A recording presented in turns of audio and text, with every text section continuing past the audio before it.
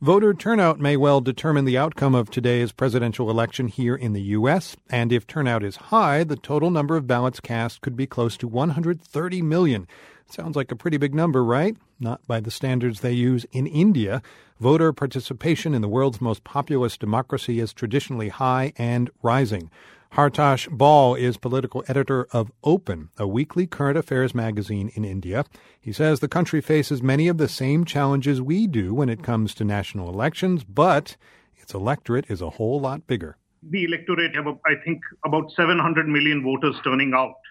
And the election takes place in phases. You cannot possibly cover the entire country in one day. So the elections are staggered over 10 or 15 days in different parts of the country.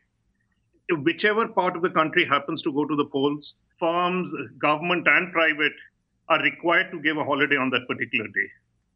There's a considerable amount of enthusiasm that the voting process, the day of voting, has a certain atmosphere to it, which is sort of more like a fair. It's a sense of participation in something important.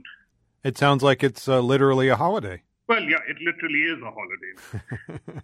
Now, people often talk about the logistical challenges here in the United States, diverse populations across cities and rural areas. We have some language issues and the number of people at polling stations. But, I mean, compared to India, as you say, with 700 million people voting, how is it that India can manage such successful elections?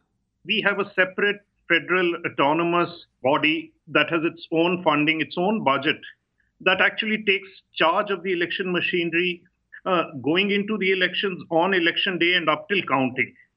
And the political process, we also have a federal system, whether it's the center or the states, has no say in the election process, whether it is deciding who can vote, who cannot vote, what identification is needed for voting. This is all under this autonomous body. It is totally depoliticized from the system. The political parties do not see this as a partisan process. Neither do the voters. No, I understand also that there is a high voter turnout among the poor in India. And with all due respect, it seems like a voting bloc that might be easily manipulated. Yes, there are allurements to rural voters. There is a direct transfer of money. There is even distribution of liquor. But quite apart from that, this is a tendency that goes across all parts of India, that the turnout of the poor, the less well-to-do in this country is higher than the middle class and the well-to-do.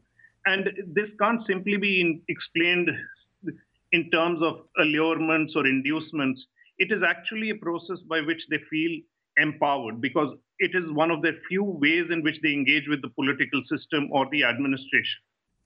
So it's a moment during the year, perhaps, or a moment during every few years where the poor actually feel like they can control something in their own lives. Well, yeah, if you can't get your legislator to work for you, at least you can vote him out of power. Even that is empowering in some way or the other. Hartosh Singh Bal, thank you so much for your time. Really appreciate it. Thank you. That was a pleasure.